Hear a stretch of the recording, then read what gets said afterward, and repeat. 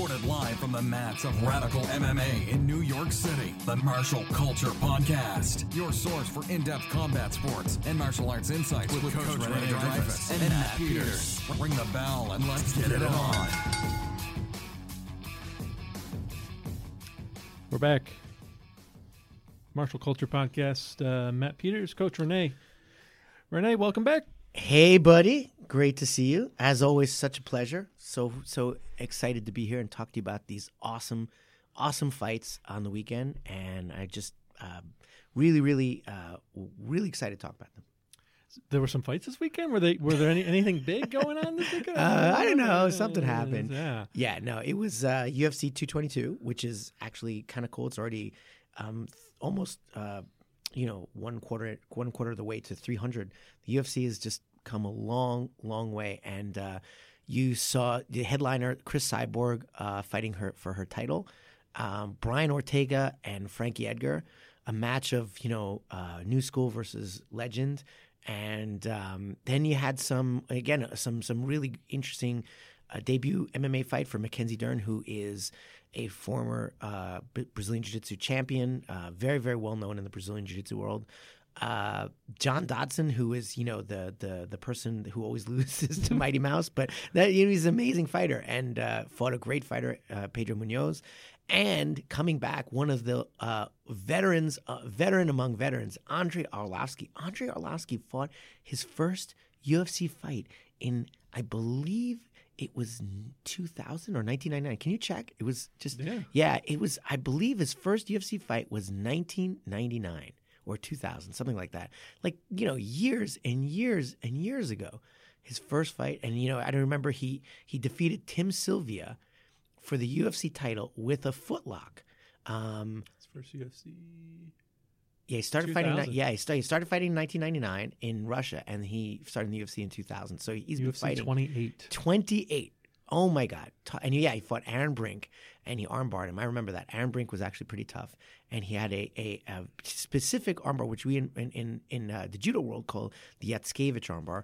And 55 seconds in the first round. Yeah, and it's a very great armbar. I remember seeing it and going, "Oh wow, that's the judo armbar." It's not judo armbar only, but it was created by a Russian judo fighter or popularized. And now he's fighting, almost 20 years later, fighting the UFC. And let me tell you, I thought this guy was done because he's had some terrible losses, some terrible knockouts, and he came in, he fought Stefan Struve. And from pillar to post, out-grappled him.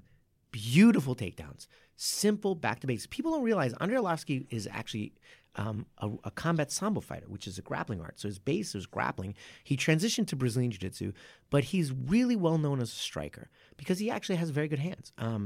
But he started to lose his hand speed. He started to get older, and this is what every fighter goes through.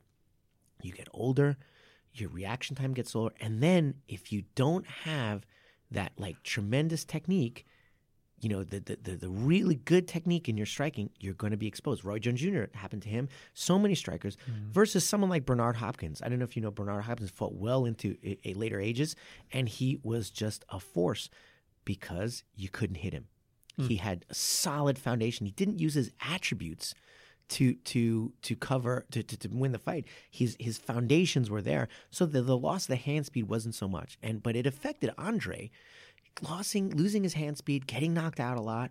I thought he was done, and he came in and he just he's in a new camp now. He moved from Jackson Wink to American Top Team, and I think that really helped him. And he brought it back to basics, clinched, took Stefan Struve down multiple times, and just dominated him. And typical old school grappler versus striker. When you're dealing with someone so tall who has so much reach, I don't know. Stefan Struve is like 25 feet tall, right? Yeah, I believe he's 6'11". That's the biggest fighter in the UFC, I believe. Yeah, I don't think he's historically the biggest, but he is now because there was Sammy Schilt. He's 7 feet. Oh, he is 7 feet. I think they're giving him a couple inches. I don't know. Yeah. Okay. So 7 feet. Can you look up Let me look up Sammy Schilt. He was an old school UFC fighter, and he's actually also Dutch, and I think he is actually taller. but I'm not sure. That's not really that important. Google but- says Stefan Struve, tallest fighter. Well, there you maybe go. tallest active fighter. Yeah, I just put in. Can you look in Semi SEMMY and SCHILT? Let's see how tall he is. Semi Schultz, like the yeah, there he goes. That's it. 6'11". 6'11". Okay, yeah. So yep, 2 inches. 2 inches, right? But yeah. So Sammy Schultz looks bigger because he has more muscle, I think. But these guys, Oh, yeah, just 287. Yeah, he's Struve's huge. a toothpick. Yeah, he's two. Yeah, so you're doing 20-pound difference. Yeah, exactly 20 pounds different, right? So, but yeah, Stefan Struve just had no answer for Andrei Arlovsky, and I was pretty impressed. You know, Why doesn't he just put his hand on his head and just like you can't hit him? He's such a long reach or kick him or something. No, it's funny. Like you would think. That height, the cartoon playground, thing, your cartoon thing. But if you have reach, that's what it comes down to. But what Arlovsky did was change levels, clinch, and do the most basic takedown technique, the one I teach the very first day in my academy, outside trip. Yeah. Wrap your leg around the guy, put your weight on the leg, and tip him over. And timber. That was what happened, and Stefan Struve had a bad day, and he couldn't finish him, but it was a good fight. It was a good fight, and Andre looked great, and he made Stefan backpedal, and it was good. So they were, that was surprising. I really worry because Andre is older. 39. Yes, he's been knocked out many times, and he's he's 39 years old, but the mileage that he has on him, which comes to our Frankie Edgar fight too, the mileage that this guy has is insane. And sometimes you have to know when to hang up the gloves. And while he did very well, and he looked really well trained, and I'm worried about him. But he did well. So I don't think he'll ever run for the title, but good for him. Good for him. We need more heavyweights to step up. Absolutely. I mean, he's not going to challenge for the title, like you said. No, but be a gatekeeper, I guess. Yeah. Right. Oh yeah, that's a good. He's a mini boss. Right. Exactly. A mini boss. Right. No, but there's a place for those guys. Like we talked about Cerrone, or as you like to say, Cerrone. We talked about Cerrone, and I think Cerrone is always a mix. He's a gatekeeper for the top 10. Like if you don't beat Cerrone, you'll never make it to the title. You have to get through him. And there are many weight classes that have that, The Mackenzie Dern fight, I have total respect, but maybe it was a little preliminary to bring her into the UFC. She won, but Ashley Yoder is not, her opponent is not a, high level, she's good. She's solidly good, but maybe he has to, grow into her form a little more. And she gave Mackenzie Dern a lot of trouble, even though it seemed like she was extremely tentative. So, Dern has power in her hands for sure, but she's missing technique, and her chin is up in the air, which is really bad when you're not a good striker. And she also could not take Yoder down and hold her down. She just couldn't do it, and so she's got to have a lot to work on. And she, you told me before the class that she apologized for her performance wasn't good. I support her. I think she's fantastic. She's great for the sport, but if she's going to make it in the strawweight division, she has to really, really work on her takedown game. She reminds me of a old Damian Maia who had great jiu-jitsu, terrible striking, and not so great takedowns without the gi. So he struggled until he fixed that. And even today, obviously Damian Maia, tremendous fan of his, but he struggles to make it to the title. So she reminds me of that. Well, the little I know about her, and just seeing her on like social media and interviews and stuff like that, she seems like the type that would go back into. Obviously, she's apologizing for not performing well, and she won, but she sees that there's flaws in her game and her training camp, and she's got a lineage behind her. Absolutely. So I think she'll go back and figure out where to fill those gaps, and we'll see her again. Absolutely right. Her father is Megaton Diaz, who is also a legend. Is that a nickname? That's a nickname because he's also a jiu-jitsu black belt and a judo black belt. And they would say when you get thrown by Megaton, it's like having a megaton, atomic bomb being exploded on you. That's what it feels like. And he's really small, so that he has that power in judo is great. But the thing about judo I'm a judo man as well as many other martial, but in my heart of hearts, I love judo, is that for certain types of judo fighters, depending on what style of judo you do, now what style, I mean, obviously judo is judo, but there are different grips depending on what country and what team you play into. So there's what we call the Korean grip, there's the Mongolian grip, there's the Russian grips, which are now primarily illegal, and the Japanese grips. And if you have these specific types of grips it can make it much more difficult to transition to no-gi. There's certain grips that are much more difficult to do without the uniform. And did she primarily fight in gi? Gi, yes, Okay. yes. I mean, she fought no-gi too, but she's a gi fighter, and she really used her gi in her Invicta fight and her fights before that. On the ground, she looked very good. She did well, but and she did get some takedowns too.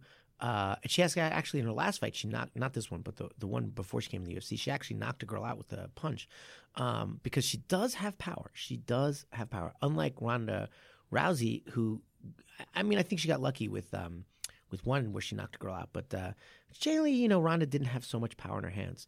And they're kind of similar. Mackenzie Dern's like, another Ronda Rousey a little bit in that she comes from the grappling world and then she has to go into the MMA world.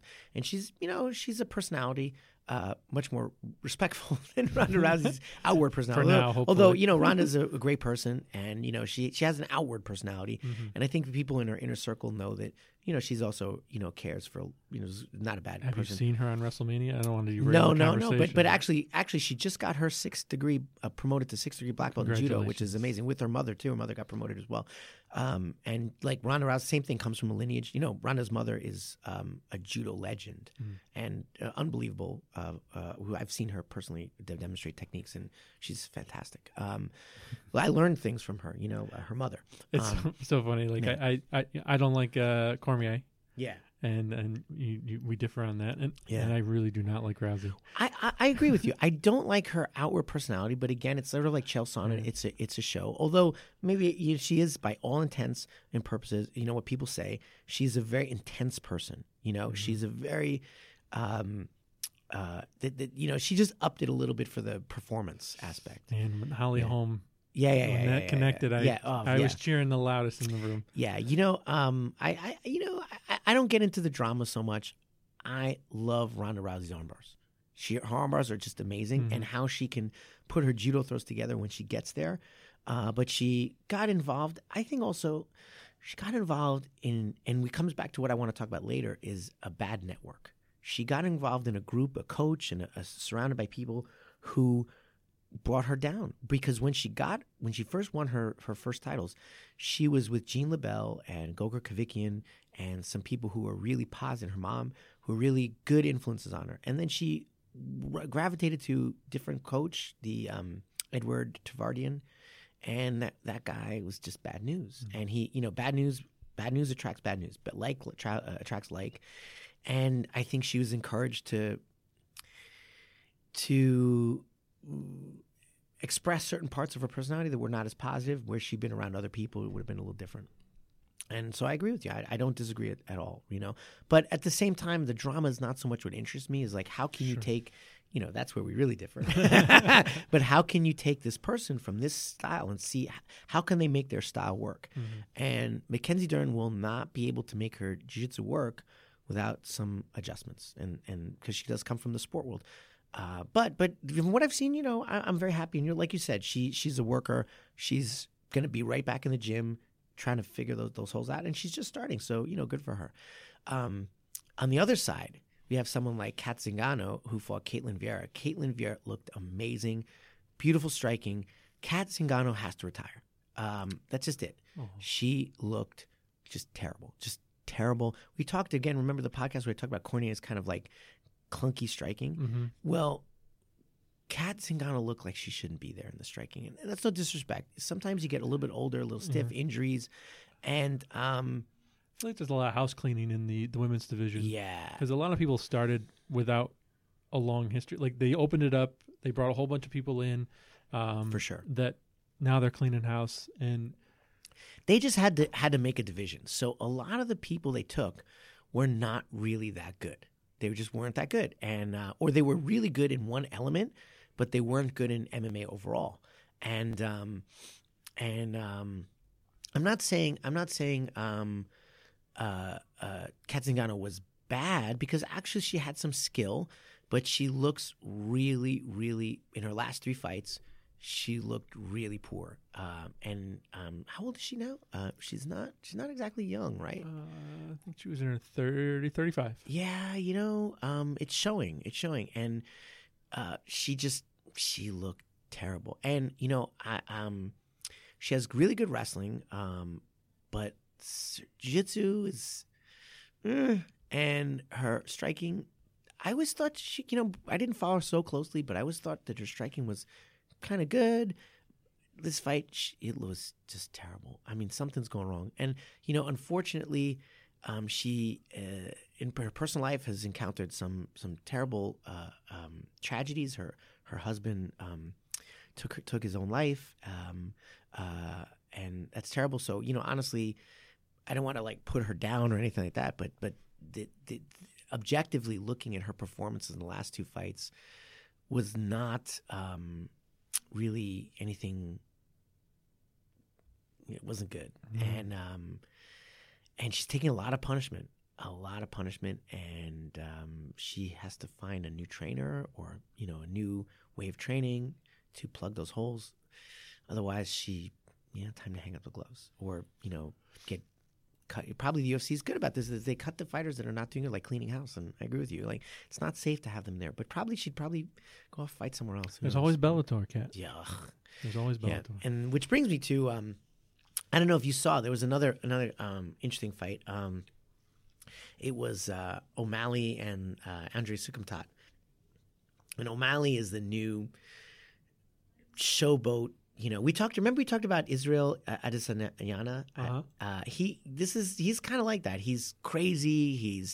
He's unpredictable. He is something else, man. The guy has a lot of knockout wins, and he's nuts. And halfway through the fight, he broke his leg. This fight? Yep. Or maybe not halfway through, but at some point he broke his leg, and he kept fighting, and he won the decision with a busted leg. But he also, Sukumtat is good. He is a good traditional kind of Thai trained, like Thai boxing or MMA boxing, whatever you want to call it, but very, very kind of very orthodox fighter. And by orthodox, I mean like right-handed, left-handed. I mean traditional. This is jab, cross, hook, and Mm-hmm. And O'Malley was switching stances and throwing this and throwing crazy kicks, question mark kicks, this, that, boom, boom, just doing crazy stuff. And when you're a predictable fighter, even if you're really good, if I know what you're going to do, Matt, and you don't know what I'm going to do, obviously I have the advantage. If you're going to be I'm going to go by this playbook, and this playbook, everybody knows this playbook, this is the thing, unpredictability is key. And we were talking about the Yoel Romero podcast. Romero is not predictable, and that is a huge part of what he does.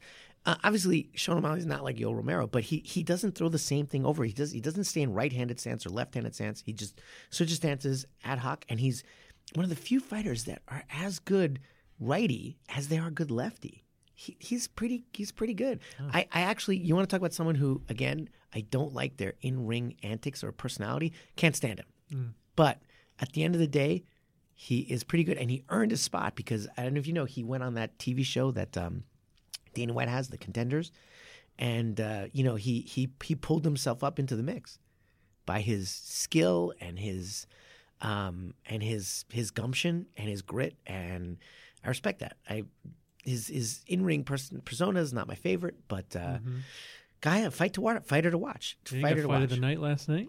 He did, no kidding. Yeah. I didn't know that. Yeah. It was a barn burner, let me tell you. And fighting with a broken leg, holy crap! You are a warrior, no question about that. Another similarity with Yoel Romero. Yeah, absolutely. Heart is amazing. And speaking of judo throws, one thing I want to mention, I meant to talk about this is Caitlin Vieira. One of the reasons she was able to beat Kat Zingano was she put her into orbit with some beautiful judo. And I love to see really good clinch work. And we talked about it a few times that really the melding of the arts and adjusting the arts to MMA is very important. And Caitlin has those judo throws, and she's adjusted her grips to make her judo really, really work effectively. And Kat Zingano's a wrestler, so it's not like she's easy to take down. And she put her into orbit and ba-bum through her and just opened up a can of whoop ass. Like it was just really good. I also heard she had razor blades in her gloves. Did you hear that? I did not hear that. Yeah, Ariel Hawani said that. No, for real? I'm just kidding. I was like, what? Totally interesting MMA fact, which I think we talked about a long time ago, but the very first televised mixed rules, so you can't really call it MMA, but mixed rules, style versus style fight, was Milo Savage versus Ronda's old coach, Gene LeBell. Mm-hmm. And Milo Savage put brass knuckles underneath his boxing gloves. So there you go. Cheating has always happened. And there's a way to wrap people's hands and wet the wrap that it becomes like plaster. It's big in boxing too. They catch guys in boxing doing it all. So, cheating is quite rampant still. But Caitlin was not. Caitlin, no. Beautiful. And then that brings us to Edgar versus Ortega. Oh my God. I really, really like Brian Ortega. He's a jiu-jitsu man under the Gracies, under Henry Gracie and Hito and Gracie, the sons of Horian. He looked amazing. Amazing. And there have been problems with his striking. So, maybe one of the first podcasts we did, first, second, we were talking about him, and he won the fight. Can you click on him for a second? He won his fight, but I forget exactly who it was. But his striking, it was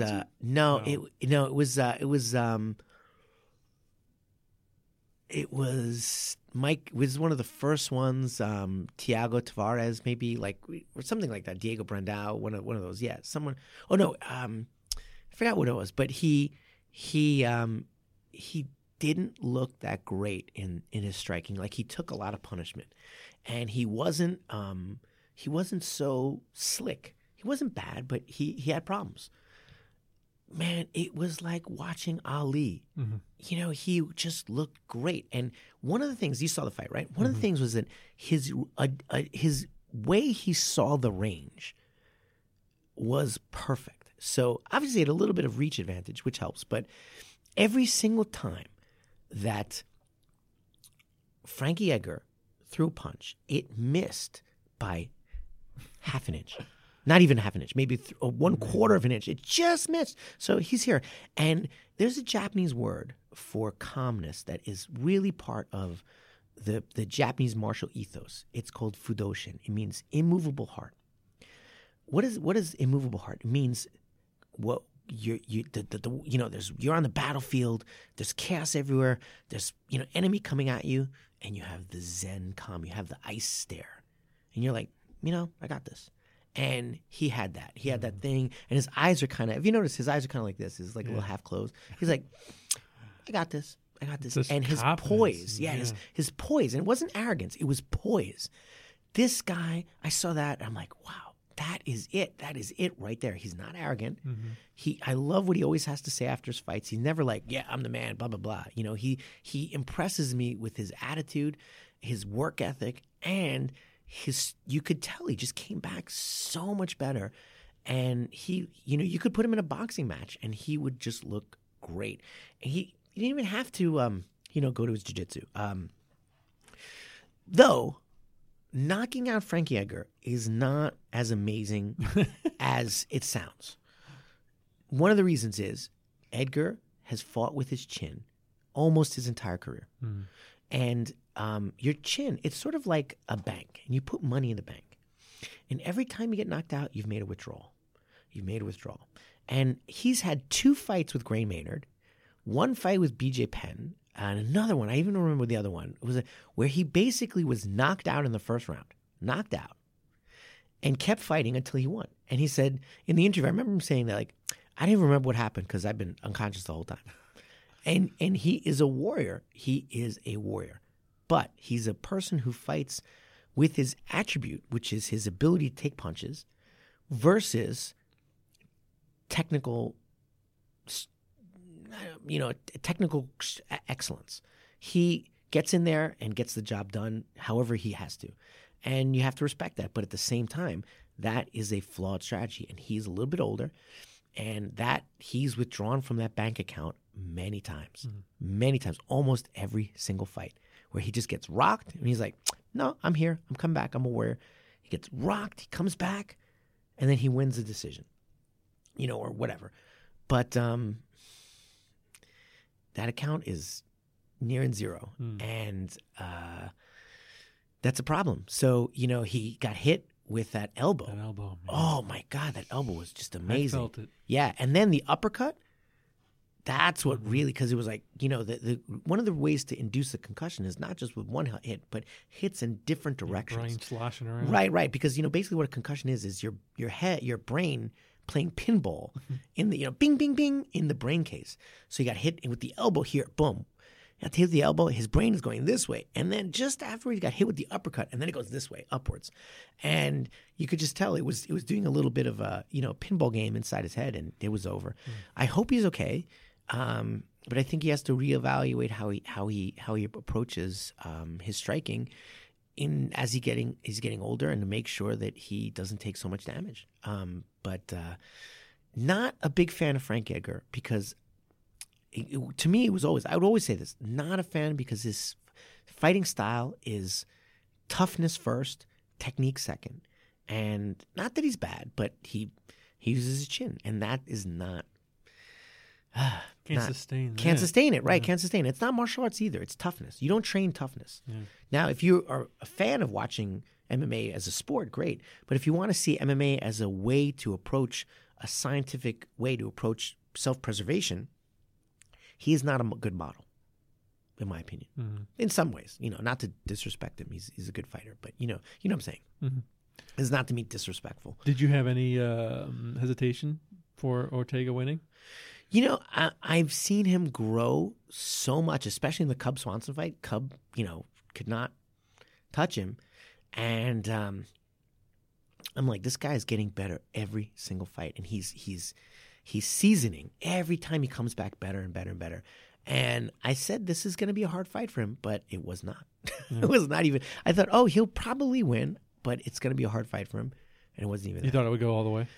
No, I didn't know. I thought, the good chance of, it's hard to finish Frankie, and he's hard to submit. So I had a sense it might go all the way, but I also was thinking, Frankie Edgar has not looked as good as he had been before. And he's been almost caught in a number of submissions, and Ortega's so tight with his submissions. I was like, I could see it happening. I did not foresee Ortega knocking him out. I didn't foresee it. But I'm really impressed the way he did it. Fantastic. And what that is you could just see this kid is a martial artist. Forget about winning or anything like that. He's dedicated to self-perfection. I love that. I love that about him. And that's something we all as martial artists can look at. Like, hey, get back in the gym and make sure you are 10%, 20%, or even whatever, 1% better every day. He's dedicated to his craft. And that is just inspiring. Love the kid. Versus certain fighters, which shall be nameless. You see them fight, today, and you see him fight 20 years ago, and you're like, it's the same fighter. This is exactly the same. Like Daniel Rampage. Cormier. I'm just messing with you. I'm just busting chops. No, but Rampage Jackson. You see Rampage fight, in Bellator. I didn't see it. I did not see it. But from what you see him fight 5 years ago, see him fight 10 years ago. That's Rampage. Whatever. That's it. Whatever. No surprises there. No surprise. You know exactly what he's gonna do. What's Ortega's next move? Are they gonna give him a shot, or they have him go through the gauntlet a little bit more? I think it's a little early first. I think she's gonna need one or two more fights. No, I do think it's early, but Dana White. Oh no, because he's got the buzz. Yeah, no. Will Dana White give him a title shot? Well, they have the that whole like triumvirate of who's going to fight who and this and that has to be resolved. So it's at 145, right? He's 145, right? Featherweight. Yeah. So is Conor coming back or he's not? He's going to fight at 155 or 45 or blah blah blah. So they have to get that settled and see if he's going to fight Max or if Max is going to fight that. But when they get settled, I could totally see him there. However, I think they should give him like one or two more fights to season even a little bit more. I hope they do. Yeah, me too. Don't burn him out too quick. Yeah, exactly right. Don't burn him out. Let him evolve a little bit more and learn some more, get around people, and get comfortable. And, But talk about a great network. He surrounds himself with the right people and has since he's been 12. He's been a student of Henry Gracie, who is, by all intents, by what people say, is a phenomenal coach. And I follow some of his Gracie breakdowns, and he always has something fascinating, interesting to say. And he's part of that Gracie Academy network, great network to be in and to be part of, and has also looked outside and added to his skill set. Found those people, his boxing coaches. Great. That's good. And found people to add and evolve him and surround himself with the right people. Mm-hmm. And he's not arrogant. He's a hard worker. He's going to do great. And I love the guy. It's nice to see a jiu-jitsu guy, really know how to strike. And, you don't talk about it, but his takedowns are pretty freaking great too. So he's not just a one-trick pony. And that was a big criticism of Ronda Rousey that, great armbar, but, she has no striking. Well, this guy obviously has striking, and he has takedowns, and, of course, vicious submission game. Great. Great fighter. And nice to see in all the ranges he's growing. Which brings us to Chris Cyborg, who doesn't really have to evolve because she's at the next stage everything she does is right. No, actually, she did, and she did an interesting thing. So Kunitskaya almost beat her. You saw that. You almost beat her. Took her back, took her down, put her on there. Yeah. And she was unleashing ground and pound. And what Cyborg did, she did a defensive punching on the ground using her shin. In my academy, we call it a half shin spider. But it's basically using your shins to create a frame to protect yourself from strikes. And, she ate no strikes on her back. That is a great guard. Great guard. And so you're guarding yourself. You're a guard. People wonder the guard. You know what the guard is, the wrapping the legs around. Why is the guard called the guard? It's called the guard so you guard yourself from punches. It's not for all those jiu-jitsu guys out there. It's not called the guard to stop the guy from passing. It's not. Then it would be called the position to stop the guy from passing you. It's called the guard. The same thing you called in boxing is to protect yourself from strikes, because the origin of Gracie Jiu-Jitsu was to protect yourself from assault. People who are assaulting you are not looking to put a berimbolo on you. For those Gracie, for the jiu-jitsu guys out there, you don't even know about berimbolo. Is this crazy like spinning move, right? Whatever. And so it's to guard you. And she did something that a lot of jiu-jitsu fighters are unable to do. On their back, look phenomenal, guard herself, counterattack, and then she stood up because she felt she had the ability to win on standing, and she did. She did get her back taken, and she had a couple places where she was a little bit in trouble. But she has so much experience. And, while we look at her and say she's a striker, she showed great jiu-jitsu defense. Like I said, great striking defense on the ground, which is still jiu-jitsu, but, not considered jiu-jitsu, quote unquote. And great cage fighting. And then she was able to just, do her thing. And she did. And, I don't think there's anybody out there who can take her right now. And she definitely has evolved. She has evolved, and she has not lost since. Hold on, let me see if I can do it by memory. She has not lost since 2005. Is it? Yeah. Is that right? Erica Pays. Yeah. That was the last time she lost.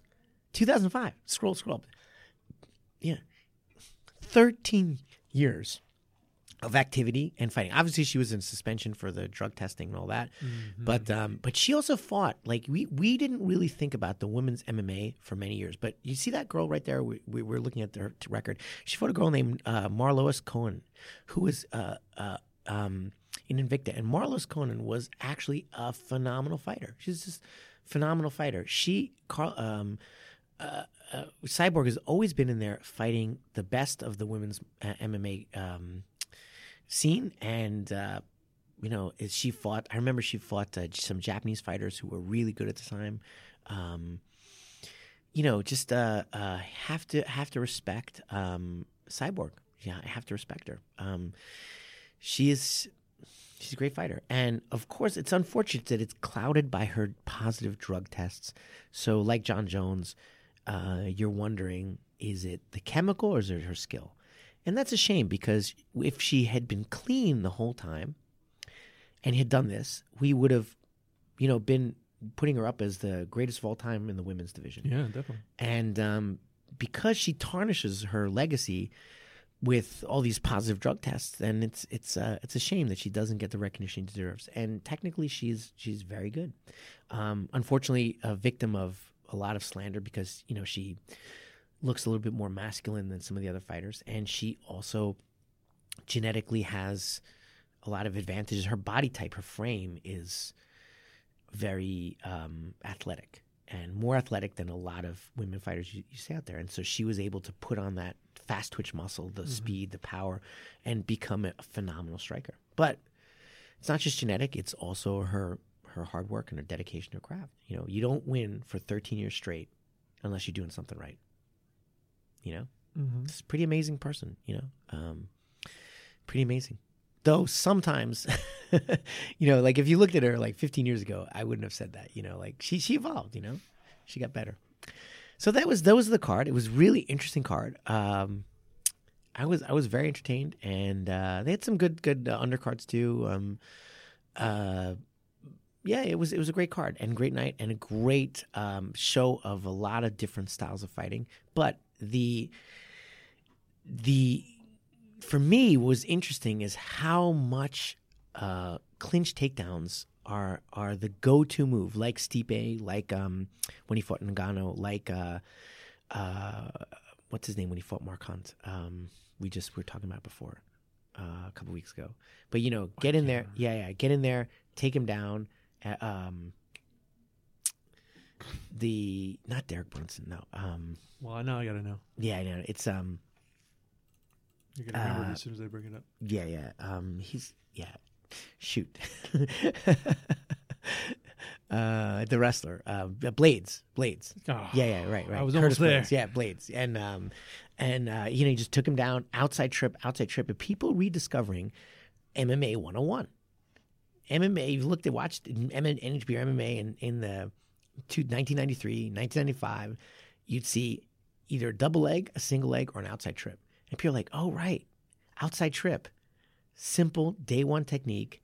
Just the last 3 UFCs, outside trip. Simple, effective, boom, done. Mm-hmm. Great. People rediscovering that the basics are what it's about.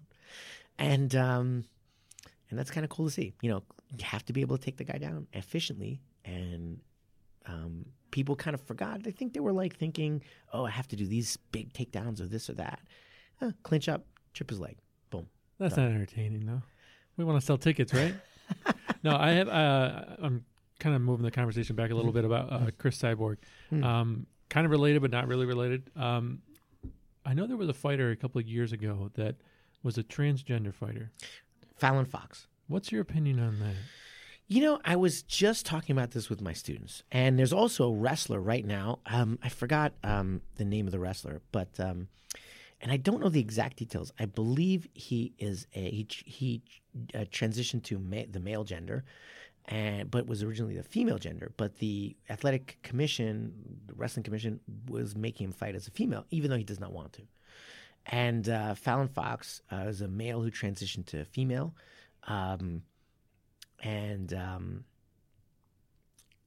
don't have an answer for this. We're in a world where we are defining gender in different ways, but gender itself is a construct. It's not a biological given. There's all sorts of things going on in terms of how you were born, and you can have two sexual organs or whatever. But I'm not a doctor. But gender is primarily a physical construct, but of course a social construct. But of course, if you grow up with a tremendous amount of testosterone circulating through your body till your puberty, and then you transition, as you looked at Fallon Fox, you could say that she was very, very, very strong. Mm-hmm. Now, she did lose to a woman, though. She had a fight, and she lost in her division. But when you're dealing with someone who could be significantly more powerful than you have to say, how much brain trauma are you inflicting on this opponent, win or lose, because you're dealing with what possibly could be like a different weight class. Now, look, we were talking about the Olympics the other day. Let's take away from fighting. But I was watching the snowboarding, and you watch the male and the female divisions, and the half pipe, doing 360s and things like that. And there's a huge difference between the two genders. And that is something that we cannot deny. we want to be politically correct. We want to say this, but there is people who are 100% genetically male and 100% genetically female are going to be different, and they're going to have more muscle mass if you're a male, generally speaking, and they're just going to be more powerful and be able to do more powerful things. So, which is why, the heavyweight Gabby Garcia, who's a huge person, fought the same weight class of her male counterpart. If she did, she would not do well. And that's actually happened in a kickboxing match. There was a famous female kickboxer who fought a male under, I believe, Thai rules.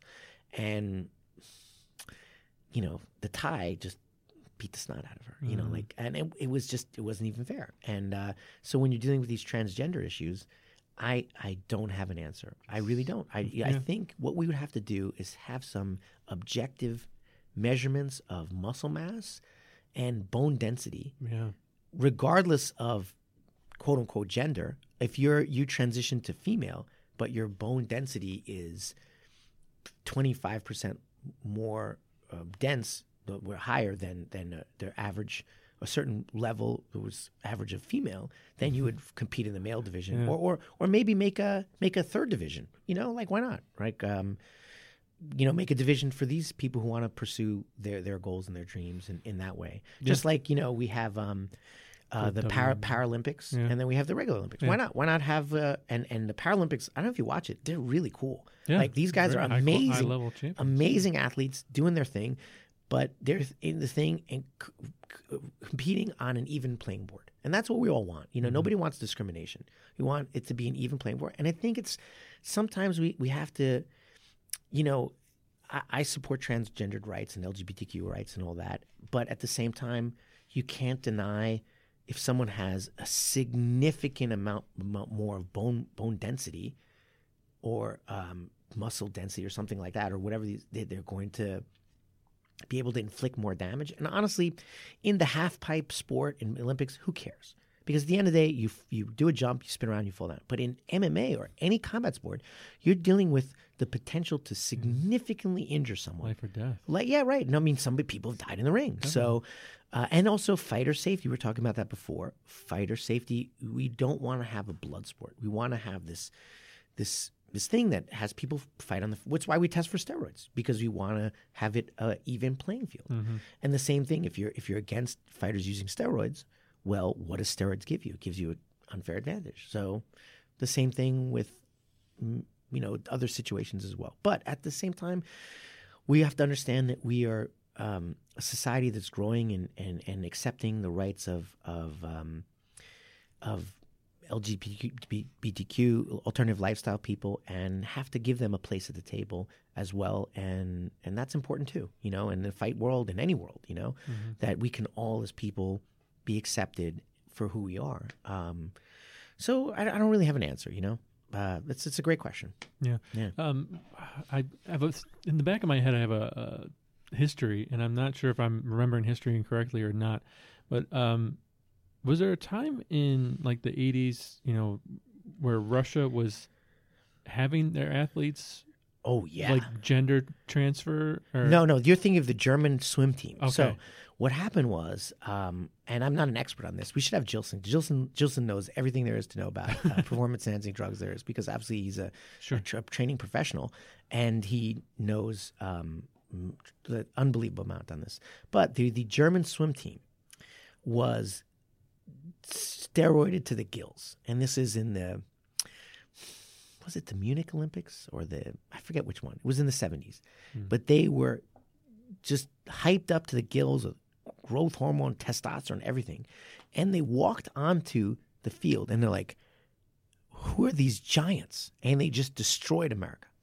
They were later I believe it was overturned, and the medal went back to the Americans for some other reason. But almost all those women were so scarred by the massive amounts of testosterone and hormones and things that put in their body that they ceased to be female, and some opted for transgendered surgery to live their life as men, as I understand it, because they had so been abused by these chemical processes that they were no longer women. They didn't have periods. Their ovaries, they didn't have those anymore because obviously the hormonal functions of your body change. I mean, the physical organs of your body change when you put certain hormones in them. That's what controls that. Yeah. And if you're putting hormones that shouldn't be there, your organs will change. That's a fact. So, yeah, it's a sad story. And I know many of them committed suicide and terrible things.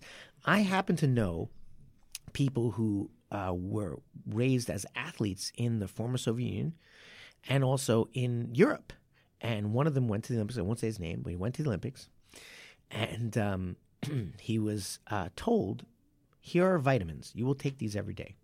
You will take this at this time of day, and then these are your vitamins, and you will just take them. And if you don't take them, you are not on the team. And he's like, vitamins. Okay, then. And then suddenly he put on 25 pounds of muscle, which is humanly impossible, like within 6 months. Where do I get these vitamins? Yeah, vitamins. Vitamin.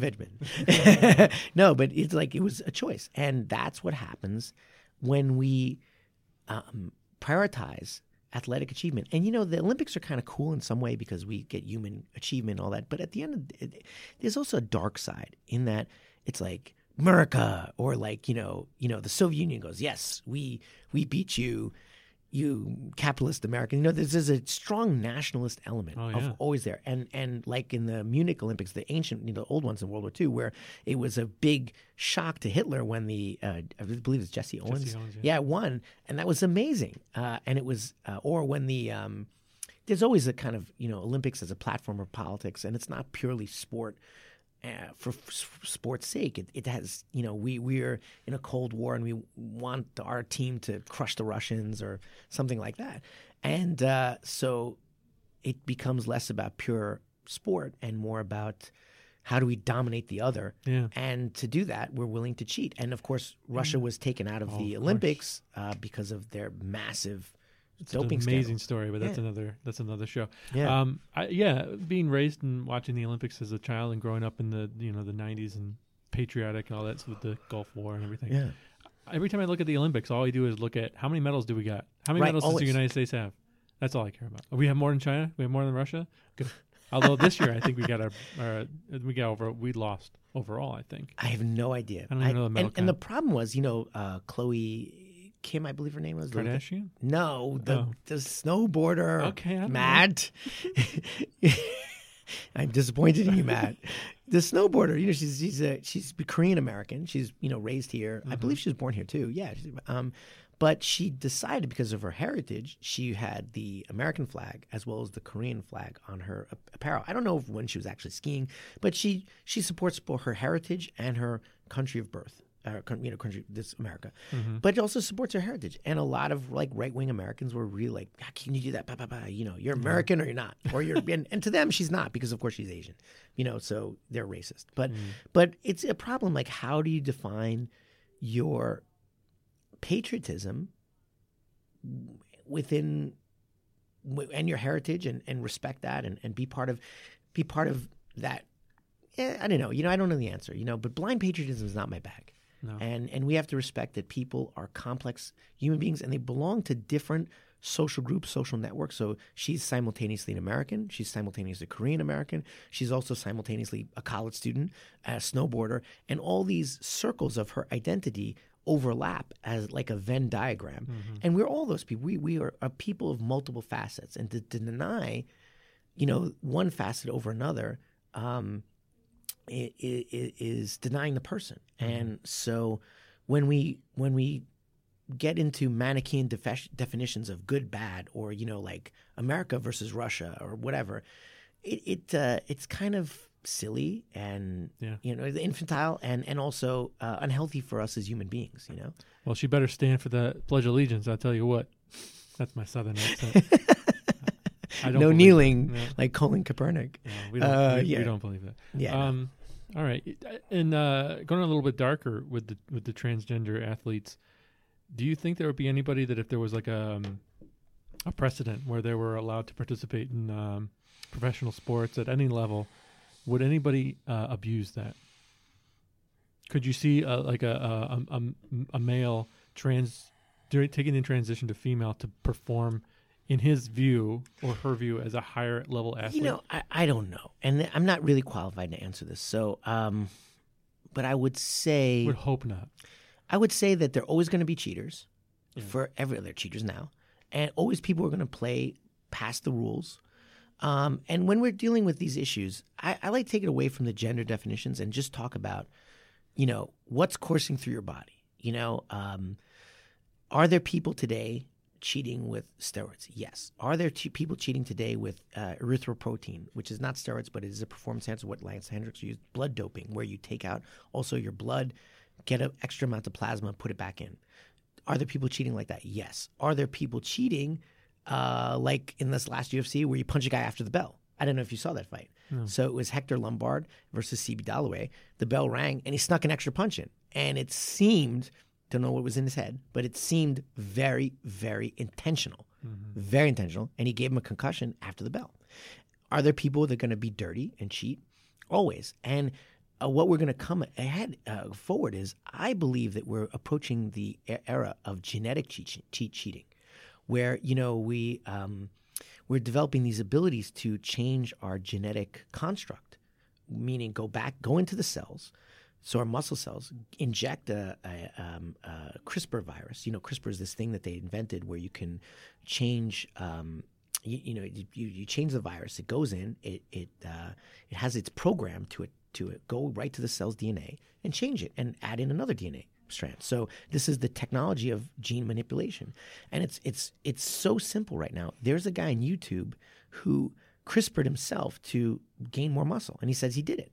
Like, he's just a regular dude. So he did the CRISPR process at home in his basement, and and added 10 pounds of muscle. So it's not steroids, and it's indetectable unless you do some sort of genetic test, which is indetectable. So we're in this era where people are going to be cheating like that. So are people going to abuse any way they can? There will always be cheaters, and there will always be fair fighters. And I think I don't even know what to do about it, right? I don't have these answers, and with the LGBTQ question in terms of transgendered individuals, I am not qualified to answer this, but I would like to say that we can't use these excuses to discriminate. There has to be a place at the table for every human being to follow their bliss and achieve and have some acceptance. Like, one of the we were talking about Black Panther in the last movie.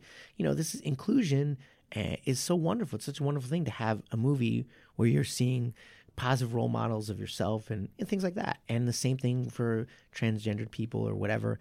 There has to be an acceptance of these things. And maybe we'll have listeners who don't agree with that. But, I believe we're all people in the end, and we all have the right to life, liberty, and the pursuit of happiness. And if doing MMA makes you happy, let's try and make a seat at the table for you, with certain exceptions. Because I don't know, there was the Down syndrome fighter. He has Down syndrome, and he trains, and he wanted to do an MMA match. And they did, but he put him up against someone who coasted him. And, to kind of give him a good experience. Sure. But if there would be, I guarantee there's a promoter somewhere that would be like, hey, I'll put you up against a real fight. And I don't care if you die, because who cares? I make money. And so at the same time, you have the business there where you want to give everybody a seat at the table and feel their ability to achieve. But we also have to recognize realities of anatomy, biology, and physical ability. You are not going to put a person completely unprepared to fight John Jones. You will die. You are not going to have open weight classes now with time limits, because Demetrius Johnson versus Daniel Cormier with time limits is not fair. It's just a fact. There's a physical difference between Daniel Cormier and Demetrius Johnson. Demetrius Johnson, for those 125-pound a champion. It is, or have him fight Brock Lesnar. Demetrius Johnson versus Brock Lesnar. There's actually a very fun. I know, right? See, that's a problem too, because as fans, we love David Goliath. The old Pride days, they had Hoist Gracie versus the sumo fighter Akebono. And, Hoist gave up 200 pounds or something like that. However, you can fight out with your weight class, but you have to adjust the rules. So I could see Demetrius Johnson, Daniel Cormier, no time limit, and then he could play a strategy that maybe an hour make Daniel Cormier get tired and tired and tired, like Elliot Gracie used to do, and then that could happen. But when you're dealing with 3 5-minute rounds, this is just not going to happen. But in those 3 5-minute rounds, Daniel Cormier is going to crush Demetrius Johnson. If they fight on that paradigm, right? So and there's a really interesting video of Overeem, Overeem, and John Dodson, who just fought. And John Dodson, is 125 pounds. Overeem is 250, something like that. And Overeem is standing next to John Dodson because they're the same team, Jackson Wink, right? And Dodson looks like a baby, not a child. He looks like a baby, like a toddler compared to Overeem. You're like, if these two people fight, this is not fair. And especially in striking, size and weight matter. If you gave me time to use my jiu-jitsu technique and fought the old Elia way, where you give me unlimited time, and I can fight that Fabian strategy we talked about, where it's like, block, protect myself, let you get tired, let you wear down. Don't engage in your strength. Let you wear down. Okay, after an hour, now you're exhausted. Boom, I go in for the kill. That's something you can do, but unless you have the time to do that, you can't. And you have to fight that certain way that, Elliot used to fight. Yeah. If you don't have that ability, you're going to get, and you fight, stand in front of Valentin, of Overeem, and I'm going to punch you.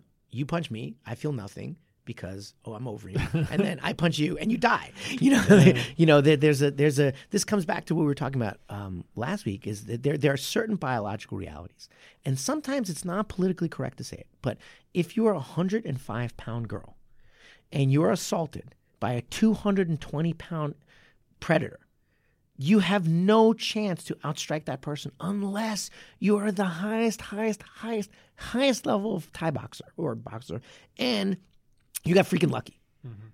So the statistical chance that you can defend a 100-pound person with striking is almost negligible.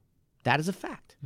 Now, if they have any sense of combat. Now, if you do grappling where you can utilize leverage and position and he doesn't know grappling, then you have a chance. But size matters. Yeah. Anybody says size doesn't matter, that's crazy. So, when you're dealing with steroids or you're dealing with transgender issues or you're dealing with weight classes, it's the same thing. There are certain biological constants that we must accept and believe in. And some people, and I'm a leftist, I'm a very liberal guy, but some people, think there's a sense of equality. And there's a book out. I was just listening to an interview about the author.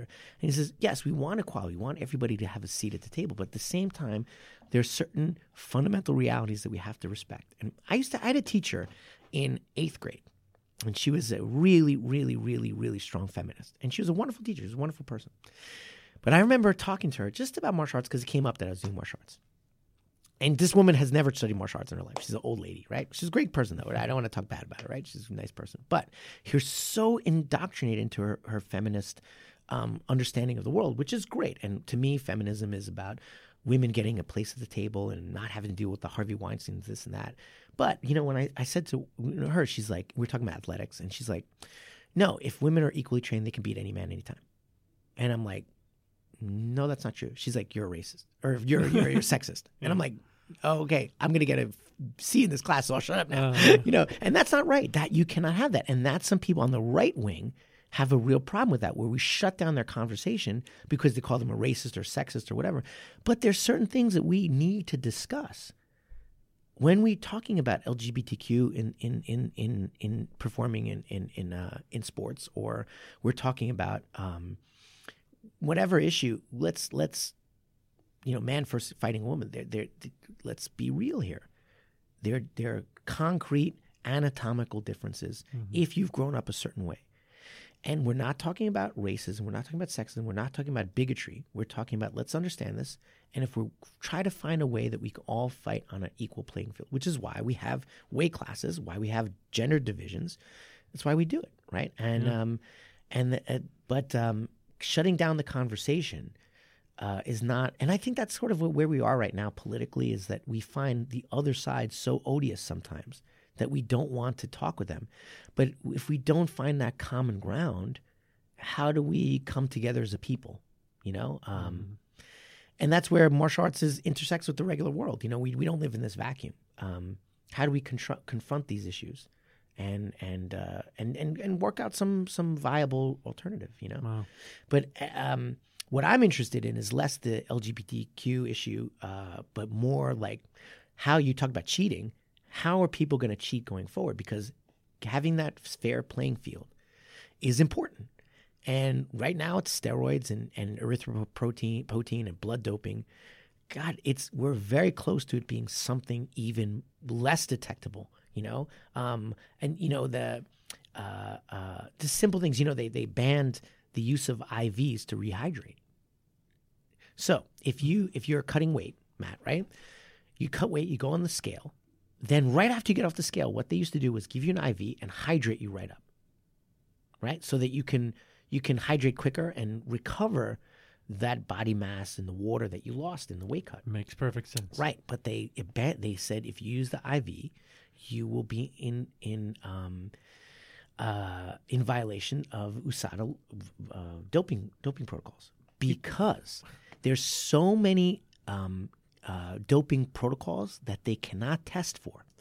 But what the USADA can test for is the chemical in the IV hose. So the IV hose, you know, from the squeeze bag to your to the needle to your arm, the IV hose is made up of a certain type of rubber.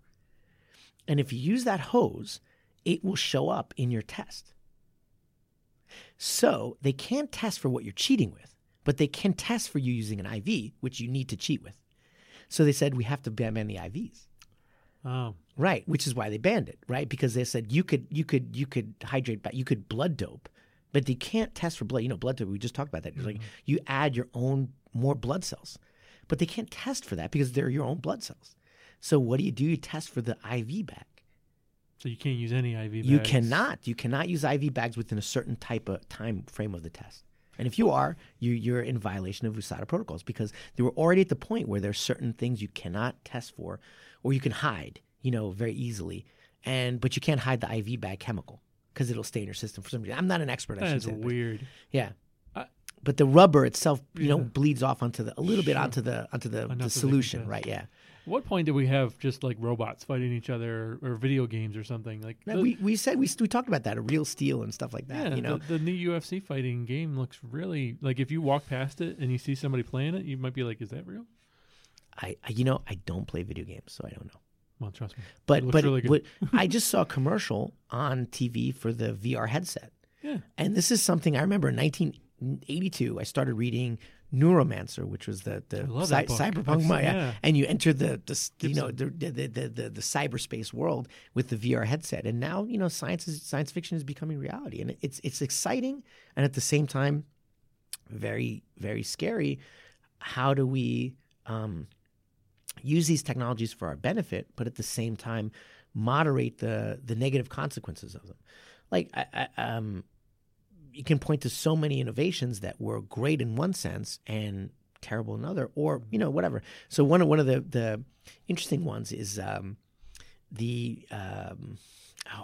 can't speak chemically on it, but the person who discovered how to sequester nitrogen to have more crops, he's German. That's also the process of creating poison gas. So if it weren't for this guy, we'd all be dead, because we wouldn't be able to feed ourselves, because our agricultural revolution in the 20th century depended on this person understanding how to sequester nitrogen to have fertilizer. But the same process was instrumental in creating poison gas, and one of the worst weapons humanity's ever created. Mm-hmm. So every technological innovation we have can be utilized in a darker sense. Steroids are great for people recovering from cancer, to recreate the muscles that they lost from atrophy, and it's a medical treatment. It's wonderful if you need it, but then again, it's abused on another side. How do we deal with these technologies? I don't know. I don't have the answer. It's a fascinating thing, and we're talking about the MMA as a sport, which in and of itself is not something I'm as interested in as MMA as a paradigm for self-defense. But you're talking about first eating better. Eating better than people 100 years ago. So we're fitter, we're stronger. Okay, then we do protein powder. Okay, is that legal? I guess so. But then we put on more scientific weight training. Okay, that seems like it's good. Well, okay, how about these chemicals? Well, these chemicals aren't so different from the protein powder you took. Okay, well, we're going to say that's illegal. Okay, well, what about this genetic doping or blood? Let's say blood doping first. What's your own blood? Why not use more of it? Should that be legal? I don't know. Well, people in Japan are like, wow, let's make everything legal, and just have fun, sideshow fights. Superman, let everybody, yeah, right. But at the same time, then we're going down a course of creating something that is, I find, almost socially reprehensible, because you're basically exploiting an individual and making them die in the ring for you, so for your entertainment. People are, in some level, they're dumb. People are dumb. Right. So they're if you say, I'll give you this pill and it'll make you awesome, but you also of course might you'll die. take it. Yeah. No, you'll take it. Every fighter would take it. Yeah. Because we talked about the fighting spirit. Remember we talked about that? Mm-hmm. So if you said you can be champion by taking this pill, and it's not illegal or anything like that, almost every fight, but you'll be dead in 10 years. I'd say a good 50% of fighters would take it, at least. Wow. They'd be like, I'll burn that candle fast and strong and burn bright. The candle that burns out the fastest burns brightest. I'll be that bright burning candle and burn out fast, and I'll live my life in the fast lane. If you gave me a pill that said you'll live forever, but you're always going to be mediocre, I'm taking that one. I don't think so. Because we all have our dreams of success in some level, maybe mediocre in athletics, but you want to be excellent in media and podcasting. We have these designs, but if you had a way to jump 3 steps in whatever it is you're interested in, you take it. A million years of mediocre would kind of suck. You're right. You convinced me. Yeah, you just be a blah. Yeah. Nobody wants that. Nobody wants that. Especially athletes, the fighting spirit, the competitive spirit. I want that edge. And that is true in every sport, which is why steroids are endemic in high school football. They're everywhere. Well, now let's just take that aside. Now let's look at the self-defense aspect. One of the reasons why a lot of traditional Asian martial arts don't work, and we talked about many reasons. Well, it's contextual, this or that, and this a lot of guys don't want to hear in the Asian martial art. Your leverage, what you're doing was designed to fight a 113 to 130 pound Asian male who is probably about 5'2", 5'3". And that is a fact, because I mentioned on another podcast, you look at graves of samurai battles or battles in China or whatever, and you can see that this was the body type, because they didn't have as much protein. So you're dealing with a concept of a person who is fighting you who's not that big and can't generate that much force. When you're dealing with the guy on the subway, and I had this conversation with a student of mine recently, he's like, I went on the subway and there was this guy, and he was the biggest guy I've ever seen in my life. This student is not from America. And he's like, I have never seen anyone larger in my life. And I thought, if this guy attacked me, what the hell would I do? And he was, Stefan Struve height, and with probably 300 pounds of muscle. What are you going to do? Well, your Aikido wrist lock is going to be problematic, because it was developed for a different body type. And steroids are a part of that. People, I personally know, like I said, I told you that person who was on the Olympic team of his country. I knew a person who was on a karate team for the former Soviet Union republic, which is now Ukraine, and he was forced also to do steroids, and that was in the 90s. That was a long time ago, basically, if you want to play professional sports, you are encouraged to do a lot of things that are really bad for you, but make you much stronger. And also, the problem with steroids and a self-defense aspect is it makes you more aggressive. And I personally was assaulted by a guy who was double my body weight in a gym, because he went on roid rage and he tried to assault me. He was about 320 pounds, and he assaulted me in the locker room of a gym. He did, because he went batshit crazy, and just just decided to assault me. And it was, at that time I was 155. I was many years ago. and thank God my jiu-jitsu training is, but he also had some boxing, some other background too. And he just came at me. And one of the scariest times of my life. Wow. And thank God it was over and very, very quickly. And my training, thanks to my instructors, Marcos and Marcio, my training worked. But very, very scary. Very scary. And, this is what we're dealing with, whether it's in the professional realm of MMA or if it's in the realm of self-defense. You're dealing with people who are much larger and more aggressive than they were 200, 300, 400 years ago. And put a knife in that guy's hand. Then what do you got? Oh my God. You really have to know your stuff. Was one reason why I just say people like to do martial arts recreationally. There's no such thing as recreational assault. So I say if we're here, we're training to be real. And we understand the dynamics of modern self-defense today. And also we're training to expect cheating when I'm in MMA, to expect cheating. I say to my student, and we have a fight coming up this weekend, one of my students, super proud of him, but I'm like, don't go in there expecting that guy's clean. Go in there expecting he's on every roid in the book, and he's going to be 10 times stronger than you, and he's also going to stick his thumb in the eye when the ref's not looking, and he's going to try and do all this crazy. Expect that and protect yourself at all times. Don't think of it as like, oh, we're going to be fair, because that's not what's going on right now. Unfortunately, most fighters are finding ways to skirt the rules, and that's interesting. It is what it is. I took a couple of classes at a gym, and they had a nutritionist there, and he was trying to get me to take some stuff that was really bad. Really? Yeah. It like was, fen kind of thing? No, it was kale. Really, really gross. Yeah.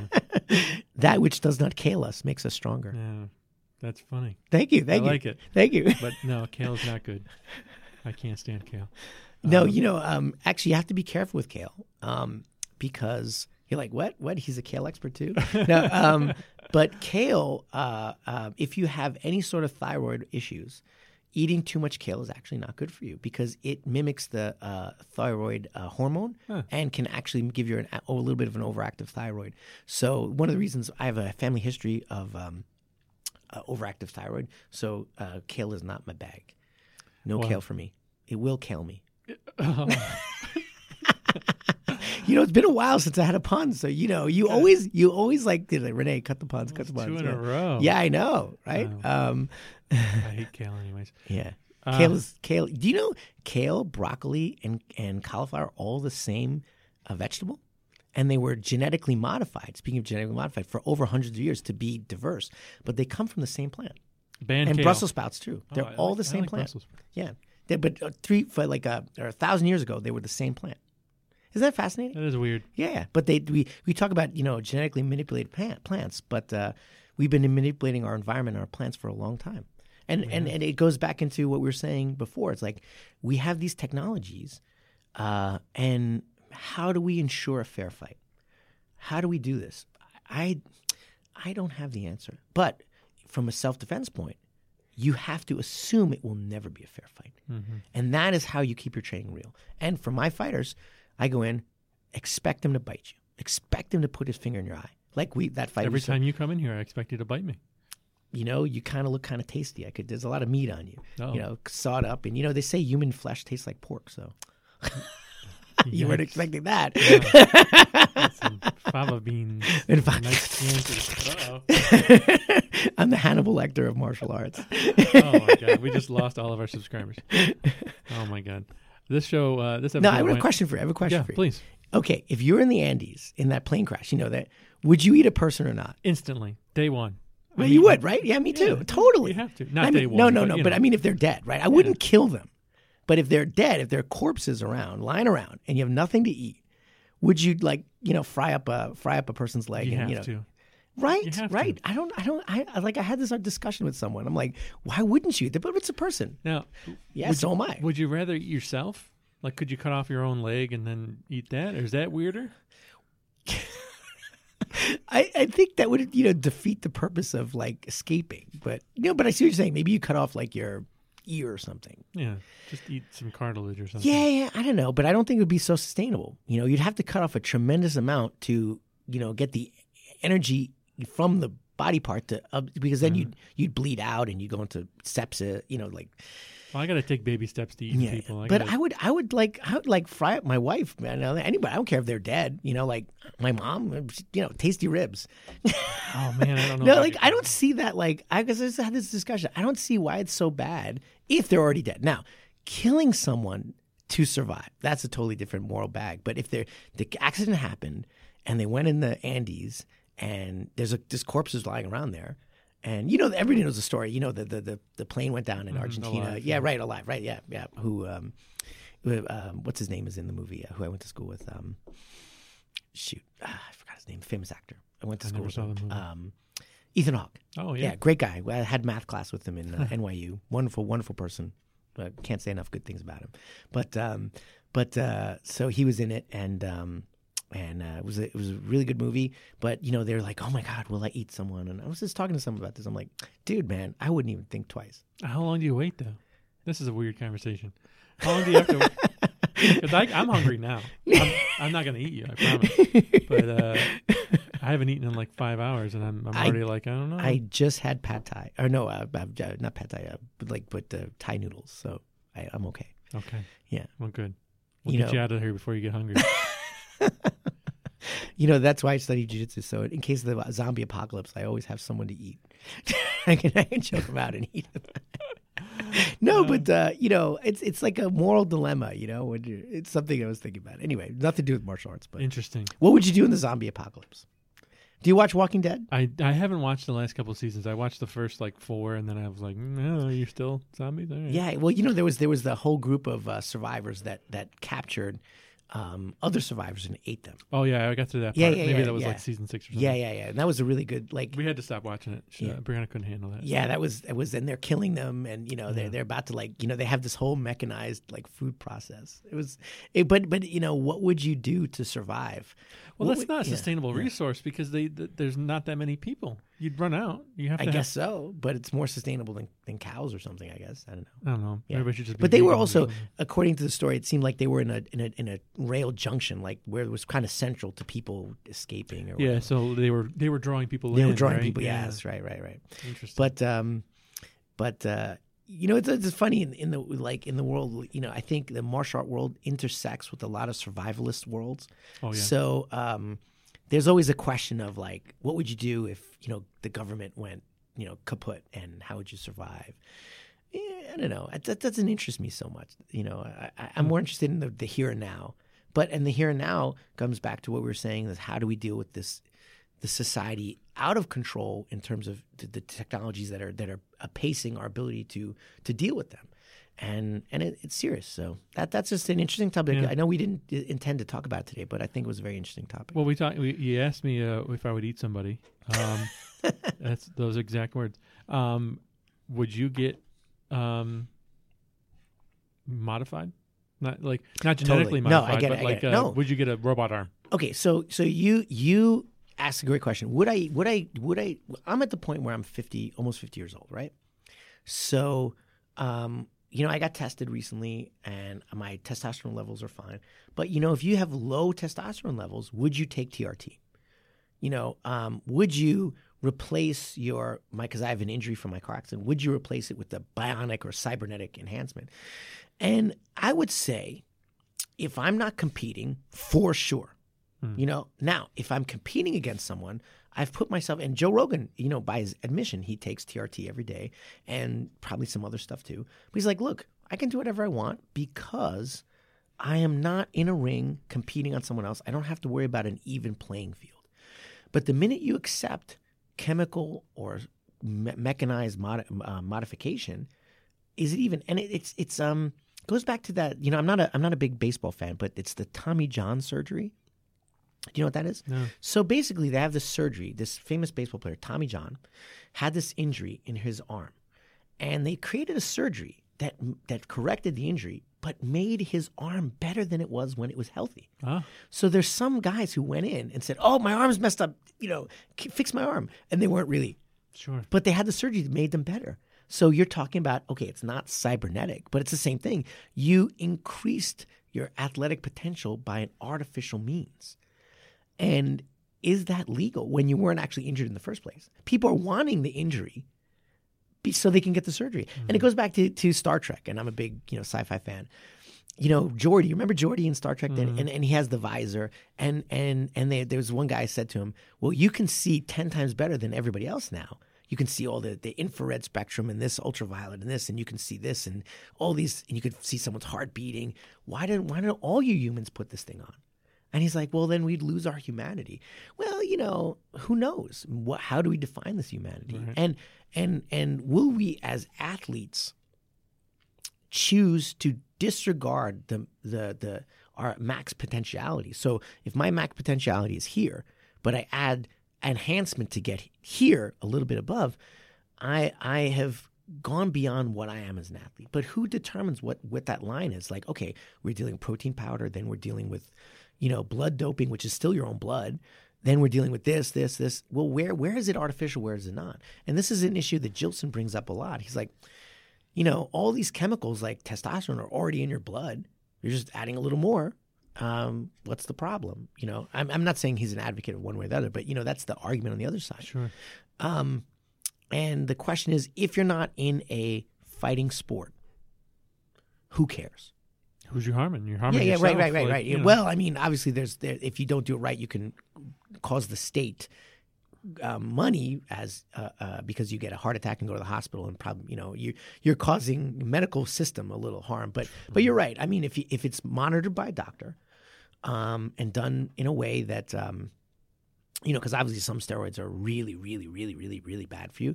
But there are ways, and this is controversial to some people to hear, but there are ways to do those chemicals without the massive, horrible repercussions that we've seen in the past. Scientifically. Now, I don't recommend that. That's not something I recommend. But you can see that people have gone all their lives with a certain level of enhancement chemical, and they seem to be okay. So obviously there's a way to do it. So like with drugs and I'm not in favor of taking steroids. Let me repeat that. I'm not, but I'm just looking at the data. Yeah, but if it was decriminalized, at least it is if you have a prescription, obviously you go to the doctor, you need it for. But if it was decriminalized for recreational use in a non-professional sports or even amateur sports way, would it be safer? Would people be not putting things in their butt that? Yeah, it goes back to like heroin and any those sort things. Of drug. Right, really. I'd rather have it, monitored by the state, and so we don't, have all these, problems associated with with drugs. It's like, okay, you get HIV or this or that because it's such a dark world. With steroids, and I'm sure it's the same thing. Mm-hmm. I don't know, but at the same time, this is someone said it to me, like what moral compass are we setting for our people if we allow them to do this? True. I don't know the answer, and that's an issue with drugs. It's an issue with all drugs. It's an issue with steroids. What moral compass are you saying that you are not enough? You're not enough the way you are. You have to enhance yourself to be this, and that's very problematic. Yeah. I train Brazilian Jiu-Jitsu for a specific reason, and I'll tell you that is because it allows you to be amazing while being yourself. You don't need to do anything else. You just need to be training jiu-jitsu and express jiu-jitsu through your body. So if you have long legs, you're going to be a triangle choke guy. If you have short arms, you're probably going to be, looking for arm bars and things like, or chokes, or like hand choke, 10-finger choke, something like that. You'll play to your personal strength. So someone asked me that, what's the ideal body in jiu-jitsu? I'm saying, your ideal body is your body. If you're tall, you're going to fight like this. If you're short, you're going to fight like this. There's always a place for everybody. It's inclusive of every single body type, and there's a way to be amazing regardless of your physical attributes. And that, to me, that's such an empowering message. And then the answer, the steroid side, is no, you are not enough. You must do more. You cannot be an athlete unless you take this. You cannot be this unless you do. You must be something other yourself. It's sort of like, you can't be a model unless you're beautiful. Well, yeah, of course. But you can still be a beautiful person. And I find that a much more humanistic message. And that's one of the reasons I absolutely love jiu-jitsu. And I don't like some other martial arts which said, you must stretch your body to, incredibly flexible levels. And if you can't do that, you can't fight. Or you must be super, super fast. If you're not fast like this and not aggressive, it isn't going to work. Well, some people can't be fast. You mean this guy who came to me, he's 61 years old. I'm like, well, you're 61 years old. You're super slow. Ain't going to happen. Goodbye. No, you have to give these people some idea of how can they be amazing within the confines of who they are. And that's the message that I like to send through jiu-jitsu. I'm not just a jiu-jitsu guy, but jiu-jitsu is a unique art where it allows you to do that, I think more than some other arts. But the enhancement model, you are not enough, is a non-humanistic message, a destructive message to me personally. Yeah. However, like you said, if I'm just 50 years old and I had low TRT and the doctor said, hey, do you want to feel better about yourself? You want to take some TRT? I would have to think about that. I don't know the answer. If your back is injured through my car accident, you want to, replace it with a cybernetic microchip in a rod. I mean, I'd probably be like, right. If I could be back to where I was in 1992 and have my body work amazing, I'd be honest, I'd probably do it. Yeah. No, you know what? I would do it. So that makes me a total hypocrite. You're doing it in a responsible way. So, yeah. You give people enough rope and they're going to hang themselves. Right, so right. The regulation has to come into play. So you can't give people access to everything because there are people out there that are irresponsible. For sure. With every and obviously Renee would eat somebody 2 seconds after you're playing. Don't ride on a plane with Renee. Unless you've eaten kale before. Unless you like kale, then I won't eat you. I'm going to start eating kale now. We learned a lot today. Weird podcast. The conversation, we talked before we started recording, and we had an idea of a plan, and the plan got thrown out the window. Out the window. Out the third story, crashing on the carpet, just to bleed, Go down there and catch it, because we'll put on the next episode. We do have UFC 223 coming up in the next couple weeks. Amazing. April 3rd? Yeah. I don't know, April something. No, you're right. I think you're second or third. They're going to be in the Barclays Center in Brooklyn, and I'm still looking for tickets. Nobody's given me any yet. But if not, I'll be on my couch watching the show, getting ready to be choked or whatever happens to me. Please let us know what the stakes should be for the Namajunas in Jurzik fight. Yeah.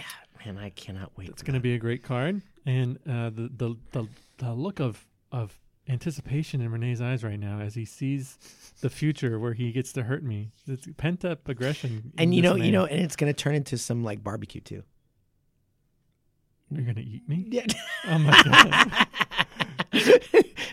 Eating each other is not. Is it am I going to go Southern barbecue sauce, or am I going to go more Northern? I think I would taste good with a honey barbecue. Honey mustard. Yeah, honey. Oh, there you go. I'll try myself out and see how that's. This is totally not what we meant to talk about, but it's very entertaining. Yeah, and now I'm hungry. Yeah. Let's go get a burger. Definitely. Everybody listening, thanks for doing that, making it all the way to the end of our ramblings. Make sure you give us a review on iTunes, because that's how we know you love us, and we love you back. And do you want to make an announcement about the new company, or Oh yeah. Thank you. So we had Gotham Podcast Studios where we record our podcast. That's what we're doing, and we have transitioned to the Gotham Podcast Network. So no longer affiliated with Christopher Media. We love Christopher Media. Thanks for all your support over the last 6 months or so. We've been doing this, but we're going to be on some more distribution networks. Spotify coming soon. Yeah. iHeartRadio. A couple other ones. Castbox, TuneIn Radio.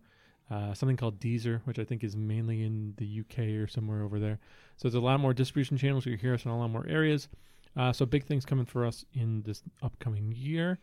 Thanks everybody for supporting that. And we're very excited. Awesome. Yeah. All right. So on to big things. Share it around. Like it. And I guess if you have anybody who wants to do their own podcast, talk to this guy, Matt Peterson. If you're in the New York City area and you want a podcast, we got your hookup. Yeah. And I can vouch for the awesomeness of Mr. Matt Peters. Oh, He just buttering me up so he can eat me and taste better. Yeah. All right, guys. We'll see you next week.